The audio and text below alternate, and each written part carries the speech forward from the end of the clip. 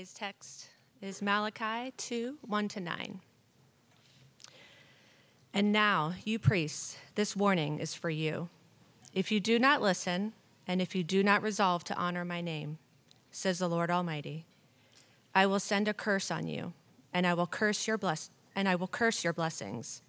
Yes, I have already cursed them, because you have not resolved to honor me. Because of you, I will rebuke your descendants. I will smear on your faces the dung from your festival sacrifices, and you will be carried off with it. And you will know that I have sent you this warning, so that my covenant with Levi may continue, says the Lord Almighty. My covenant was with him, a covenant of life and peace, and I gave them to him. This called for reverence, and he revered me and stood in awe of my name. True instruction was in his mouth, and nothing false was found on his lips. He walked with me in peace and uprightness, and turned many from sin. For the lips of a priest ought to preserve knowledge, because he is the messenger of the Lord Almighty, and people seek instruction from his mouth. But you have turned from the way, and by your teaching have caused many to stumble.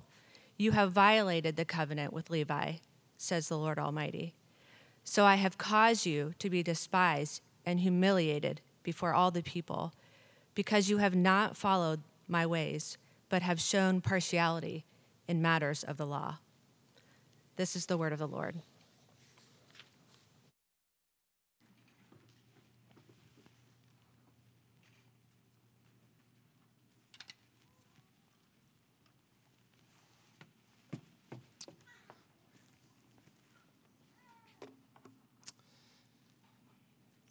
The series we're in is we're working through the book of Malachi, and we've come to the portion in the prophet where dung is smeared on faces. It's a startling text, and it's certainly, here's what you want to do. You want to get ordained, and then read a text where people in position of priest and leadership are judged in this way. It's been quite a week to meditate on this, but I'm grateful for it. I'm also now at the point where I can't remember some of the stories I've told, so you're just going to have to forgive me for that. I know some of you know this. Recently, I broke my foot, and I had it heal. It was healed, and I walked in my first day out of the boot, walked out to my front yard to see a hawk that had just killed a rabbit in our yard. Have I told this story already? Okay, great, good. Thank you. A hawk had just killed a rabbit in our yard. I love birds. I wanted to walk out and get a glimpse of the hawk. And as I sort of slowly walked up the driveway, without realizing it, the hawk was somewhere in the trees. I got between the hawk and its killed rabbit in our yard. And the hawk swooped down, landed on the fence right next to me, and began to do this and make the noise that hawks make. And in my panic, I stepped back quickly on my just healed left foot and fell right to the ground in a heap of embarrassment. I had the old, remember as a kid, your hands were always stinging and had like cuts on them, right? I got a couple of those. And I re-injured my foot and was back in the boot for a week. And in retrospect, it's kind of funny that it happened, and I laugh about it now. But there is something about falling that is particularly humiliating, especially when you get older. I remember as a kid, our kids, I don't know, little kids are always covered in bruises. They don't really know where they got them from. But as an adult, if you fall, you remember that fall. You probably can remember some of your own falls in life, your own times of stumbling, because stumbling and falling sort of removes all dignity from a person. What a person should be able to do is somehow or another kind of keep their bearings upright. If I do nothing else today, I hope that I don't just fall to the ground. That's kind of the one basic thing that I hope to be able to do today. I can remember walking through our old neighborhood once and seeing a mother walking through with her 3 young children and tripping and falling on the curb to the ground and kind of hurting herself. And she got up and sort of immediately just tried to press on, and her children were asking her, are you okay, okay? And she was so embarrassed by it, I think, and so ashamed that she didn't even want to just turn and like tell her kids. She just kept going. You could see clearly she had been hurt. And so we all know what this is like, I think. We all know what it is to fall. And maybe you haven't fallen literally like I did, but we certainly know what it is to sort of stumble and fall through life. And we certainly know what it is to be on the ground in humiliation in life. And perhaps this morning you've just come off of a fall in some form or another. Or maybe you've entered this morning sort of stumbling, and you sense that you're on the verge of a fall. There's a sense I have even for myself this morning. I'm sort of a strong breeze and a low curb away from being on the ground.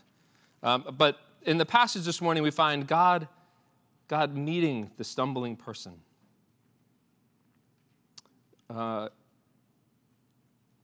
wants to name the ways that we fall and stumble, but by his grace, he wants to help us walk upright.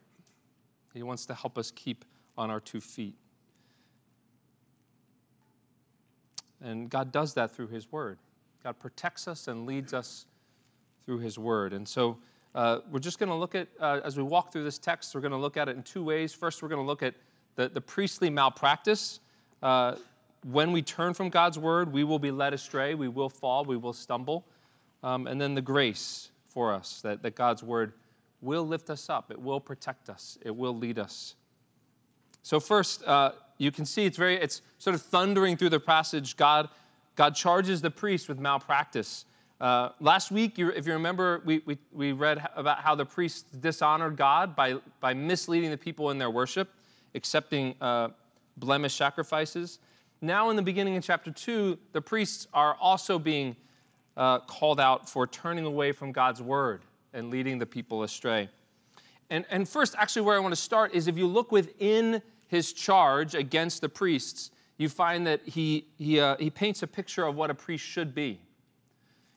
And it's actually more than just a job description. It's more than just your weekly duties. He paints a picture of what the priest should be through and through, top to bottom, in and out. It's a complete picture of an upright priest, how they will walk and how they are to live and the words they should speak. So if you jump to verse 6, the priest is to speak and live truth in such a way that the ministry leads people to repent and to change. It's quite a picture of somebody. Their life, their ministry leads other people to repentance and change. Then continuing in verse 6, they're to walk as though they are walking with God in peace and righteousness. Walking with God as Adam and Eve walked with God. There's an intimacy with the Lord that a priest is to have. Verse 7, the priest should guard knowledge. Guard knowledge, this word is like a soldier guards a post. The priest is to guard knowledge vigilantly. So the words are used with care and caution, and the teaching of scriptures are tended to with diligence and reverence. Priest, continuing in verse 7, a priest is to live and minister as a messenger of God. There's a certain authority then that the priest has. This is a very unusual, there aren't many people outside of angels that are described in the scriptures as messengers of God. Here, a priest has this authority, this calling to be a messenger of God. And all these things, what is a priest to be? A priest is to be a blessing to the people, a blessing to God's people. It's actually quite literally the priestly blessing that a priest receives and is to give to the people from Numbers 6. You're familiar with it. The Lord bless you and keep you. The Lord make his face shine upon you and be gracious to you. The Lord turn his face toward you and give you peace. So by the life they lived and the truth they spoke, the priest is to represent to the people that God would protect them and God would lead them by his word. So that's the picture of what a priest should be. But of course, the priests in this time, in the time of Malachi, are failing at this. They're forsaking their duty. Verse 8, there's the turn. But you have turned from the way, and by your teaching have caused many to stumble. The priests have turned from, what's the way? God's word, God's instruction. The way is often used in Scripture as a way to describe walking in obedience to God in a way. His word is a lamp unto our feet and a light unto our path. And so as a community then, some have been led astray. The community itself is sort of stumbling about as a result. And you get a little bit of a deeper picture. You see verse 9. It says some of the priests were showing partiality to some over others. It's not entirely clear what the form of the partiality that is. But there is, whatever the case may be, whether they were showing favor to maybe the more well-off and influential and richer of the people, we don't know. But here's one thing that we do know. What it does tell us is that the priests misleading the people is a corporate act. For partiality to work, you have to have a group of people who are willing to give you a benefit by being partial to them. Right? So it doesn't work if the people have integrity and they say, no, we don't want your partiality. No, the people are complicit on some level or another. It's not all on the priests in that regard. They're using their power, certainly, to manipulate, but the people are then responding. And so it's not only an issue before God. Of course, that's where all things begin, but it's also an issue then the community itself, horizontally, their relationships are frayed. And so then we kind of working backwards here now. What's the consequences of their failure? We see in verse 2, God says, I will curse your blessing. Verse 3, I will rebuke your descendants in the NIV. The word is sometimes translated as offspring, and it can mean both your literal, your descendants, your children. It could also refer, strangely enough, to your livestock, the flocks that you have. So there's a curse both in some sense on the family and on the blessing of your family and on your well-being in the present, on your wealth, on your subsistence for life. I will curse your blessing. I will curse your descendants. And then shockingly, as I referred to, this would be one of those, did you know this verse was in the Bible? I will spread dung on your faces. The word is kind of a reference to, it's not kind of, it is a reference to all the unclean internal organs and the dung of an animal. And it's used, if you look it up, where else is this used? It's used elsewhere in the law to say, these are the things, when an animal is sacrificed, you remove and take out of the camp. They are not to be in the tabernacle. They're not to be in the temple. They're the unclean things that would be removed and taken away, disposed of outside the camp. So the language of the prophet, and this is what the prophets do, by the way. They want to shock you into being alert and awake to what God is saying. The language is intentionally hyperbolic and metaphorical to say, wake up to what you're doing. Dung will be on your face if you don't change your ways. The priests need to know and hear how repugnant the consequences of what they're doing truly are. How they're leading away from true teaching of God's word. They're leading, if you compare what does God say about his covenant, his agreement with Levi versus what the priests are doing. What the priests are doing now are leading the people toward death and trouble and dishonor rather than life and peace and awe of God. And so God says, you're using what I've made to be a blessing as a curse. And you can see the quote there I have from Matt Harmon, who's actually pastor at Liberty Mainline. He's written a commentary on Malachi. He said, when the priests invert their priorities, God inverts the result of their ministry from blessing to curse.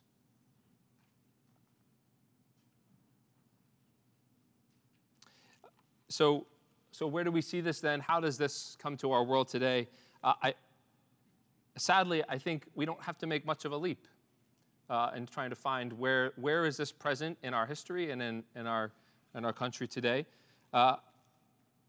There's a helpful reminder to remember the past. The church in America, likewise, large portions of the church in America have over the history of this country misled the people of God by abusing and twisting its word. The church in America justified and wielded God's word to justify slavery. The church in America wielded God's word to justify segregation and racial violence for generations in our country. We know intimately in this country the consequences of God's people not caring for and guarding the word, and the priests, the leaders of God's church, not shepherding their people according to the word. And we still feel the effects of that today, very much so. The very people that were called to proclaim freedom for the captives use that word to justify brutal captivity. And it's not a thing of the past either. Today, sadly, I think I could ask any one of you, you could probably name off the top of your head 2 or 3 leaders or preachers or pastors in your own life, or certainly that you've heard of through the lovely avenue of social media, who have had public failings, who have led their people astray, who have taken the blessing of God's word and wielded it for their own purposes. And the shockwaves that sends out into the church and into the community are very real, and we know them and we feel them today. And it does seem that the path that we walk in of faith as Christians today seems to be sort of littered with wounded Christians. It seems to be littered with, and I don't mean in a demeaning way. I mean throughout. It is full of. There are many along the edges of our path that have been Christians who have been shamed, pastors who have been canceled, and then the many others who have then hence left the faith as a result and completely walked away. And so I raise all that to say it's appropriate. The Scripture gives us times and moments to look straight on at the sin and the consequences of that in our midst, and to lament over it. It is right and good to be sad and lament the smell of excrement and dung that hangs over some of the work of the church. And we shouldn't pretend like it's not there.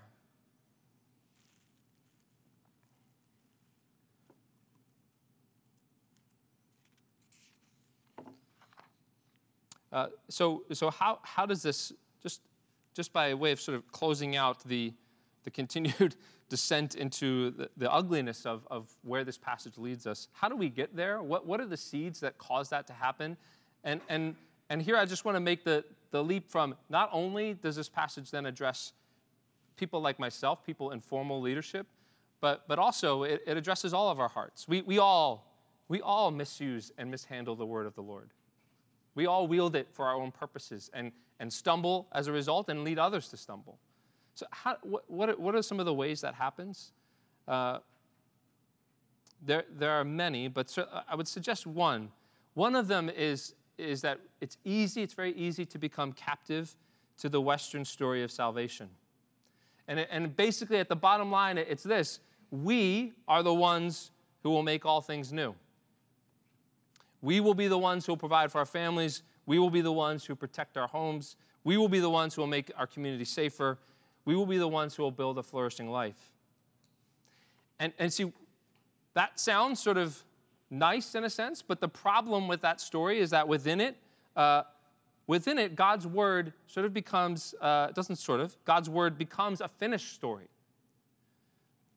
The word of God becomes sort of consumable within my larger story, within the Western world's larger story of making all things new by our own means.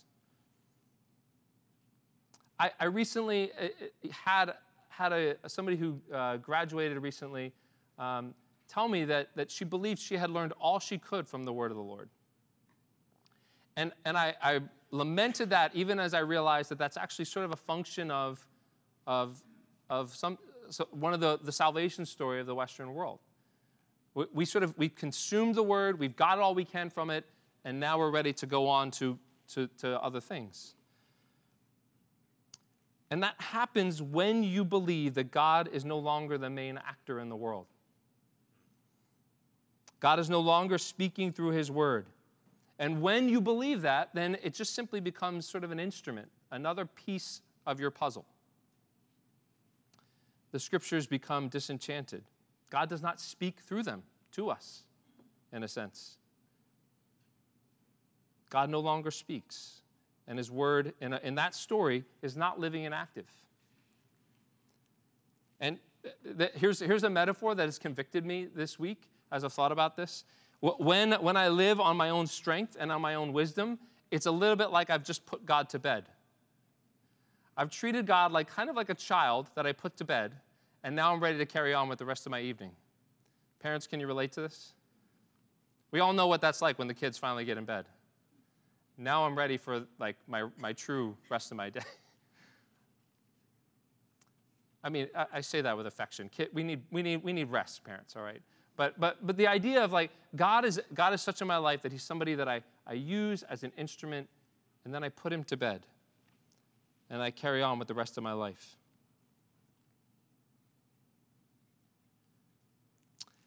And we sort of take on this soft moralism where we silence God, and then that ripples out through our life. And it becomes a community problem, because then we live our lives as though God is asleep in bed. And that's the God that we reflect to other people. And that's the way that we treat God's word. It's something that we wake up from time to time, and then we put back to bed. And I just don't miss this.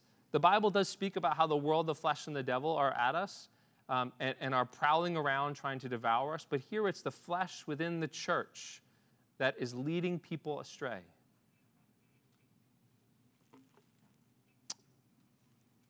Our forsaking of God's word and believing that he speaks. So, brothers and sisters, where's the grace in this passage? Where's the hope? There's good news here. Just a couple ways. God protects and leads us, lead his people by the truth of his word. He does do that. How does that happen? So, firstly, there's grace right in the passage for the people Malachi is speaking to. And I've sort of referred to it. God names the disastrous impact that this activity is having on the community. His word brings protection. His judgment is to protect the purity and the sanctity of the temple and the priesthood. It reminds the people that just as dung and the priest should not be brought together, so selfish ambition and the teaching of God's word should be kept apart. And you've all experienced this. This is protection for the people, the smell of the bad consequences in their life. It's a good thing. It protects them. God has created all things by his word, and by his word he tells us the truth about himself and what is required to live an upright life before him. And part of that then is naming what is good from what is bad, from what is true from what is false. And I just, for my own, I'll just say this again and think on this in your own life. When I look back on some of my greatest mistakes in life, the moments when I have stumbled the most severely, when I look back on my sin patterns from this past week, here is where Malachi brings grace. How I would long to be able to taste the bad fruit in that moment. I would long to be able to know that I'm eating from the pig trough in my life that would have kept me from those errors, that would break me from those bad patterns that I have. So you see, when God names them, when he draws our attention to it, it's grace, brothers and sisters, it's grace. And then he leads the people of Israel by illuminating the path ahead. Notice in verse 4, he says, because of my rebuke, you will know that I have sent this command to you, that my covenant may continue with Levi. That God's desire is that they would then continue with him. That's the hope. That's the goal of calling them out. Continue with him, that they might be restored. That's the testimony of the whole prophet. That's where it's all going. So that you might walk with me, so that you might be restored, so that they might proclaim. Listen to Psalm 119, 71 through 74. This is what God intends, that he's showing them the way to go forward, the way to walk with him. The psalmist says, "It was good for me to be afflicted, so that I might learn your decrees. The law from your mouth is more precious to me." It was good for me to be afflicted, he says. And then verse 72, then he turns and says, "The law from your mouth is more precious to me than thousands of pieces of silver and gold. Your hands made me and formed me. Give me understanding to learn your commands. May those who fear you rejoice when they see me. For I have put my hope in your word." I have put my hope in. It was good I was afflicted. And now, in steps forward, I now say, I put my hope in your word. I know, Lord, that your laws are righteous and that in faithfulness you have afflicted me.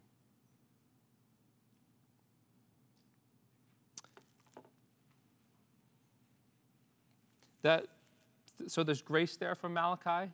There's more grace. There's more grace here, brothers and sisters. We know that by ourselves we cannot live an upright life. I can't say what the psalmist said by myself. I can't say it was good I was afflicted, Lord, by myself. I will fall short each and every day, each and every week. I will continue to defile that which should be made clean. I will continue to forsake God's word, and I will lead others astray by myself. So what this text points to is we need a perfect priest. We need a perfect priest. We need a perfect priest who will intercede for us. And so the good news is that the whole of the scriptures, the whole of this prophet, is pointing to a perfect priest. It's all anticipating and longing for Jesus Christ, our perfect priest, our perfect high priest. Jesus was never partial. He confronted the wealthy and the influential. He was gentle and gracious with the repentant, the poor, and the outcast. Jesus always walked in reverence before his Father. His instruction was true, and he brought life and peace, and he led many to repentance. And then bearing our curse, Jesus himself was removed from the temple. Jesus himself was taken outside the city gates to a place of shame and defilement, and he took our shame. He took the smelly, horrible consequences of our sin upon himself and separated it as far as the east is from the west. And today, in this moment, Jesus is your high priest. Jesus is interceding on our behalf in this moment. And he's teaching us through his Holy Spirit, making us more like himself, leading us in an upright life. And so when you come to Jesus, when you come to this perfect word, as the scriptures call him, he will lead you and protect you through all things. He will come to you with his word, and he will meet you where you are. God meets us on the road. So for those of you stumbling in disillusionment with the word of God this morning, for those of you discouraged and disheartened about the church, if the things that I recounted sort of ring in your ears as yes, that's where I'm at a lot of the time when it comes to the church, Jesus will meet you with his word. He will meet you as you walk on the road, as those disciples walked on the road to Emmaus. What did Jesus do on the road to Emmaus? He met two disciples so discouraged in their faith because they thought Jesus was dead. And Jesus met them there with his word on the road to Emmaus.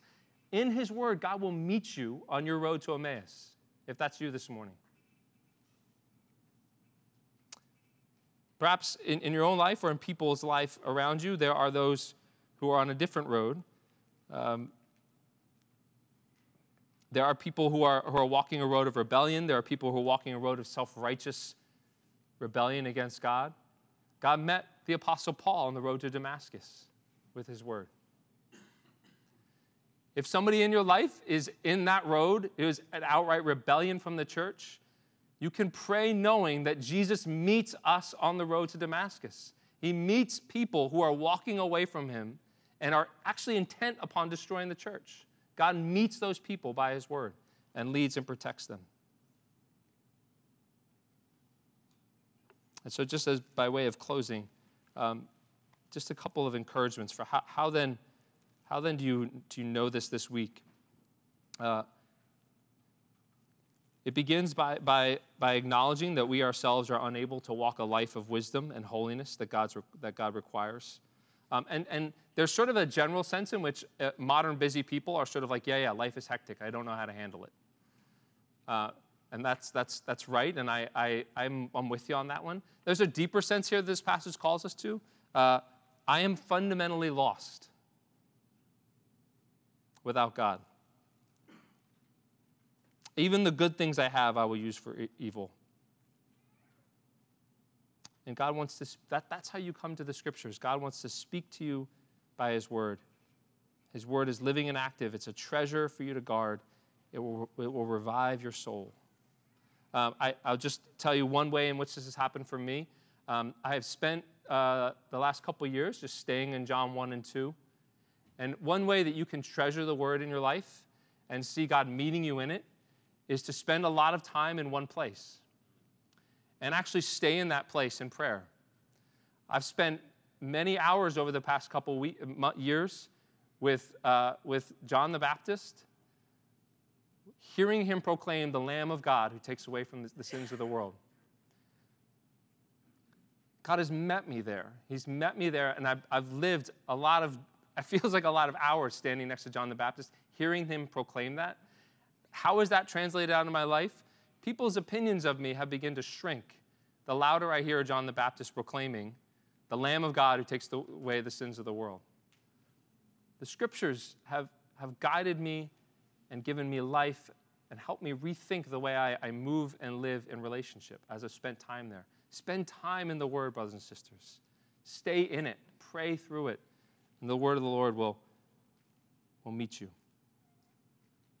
And then lastly, and the worship team can come forward. How then, as we turn back and think about how are we priests for other people, I think just one way to think about this is that we lead in the way that we have been led. We minister to others with the word the way we've been ministered to. And so we meet people where they are with the word. We don't wield the word for our own purposes. We don't use the word as a hammer.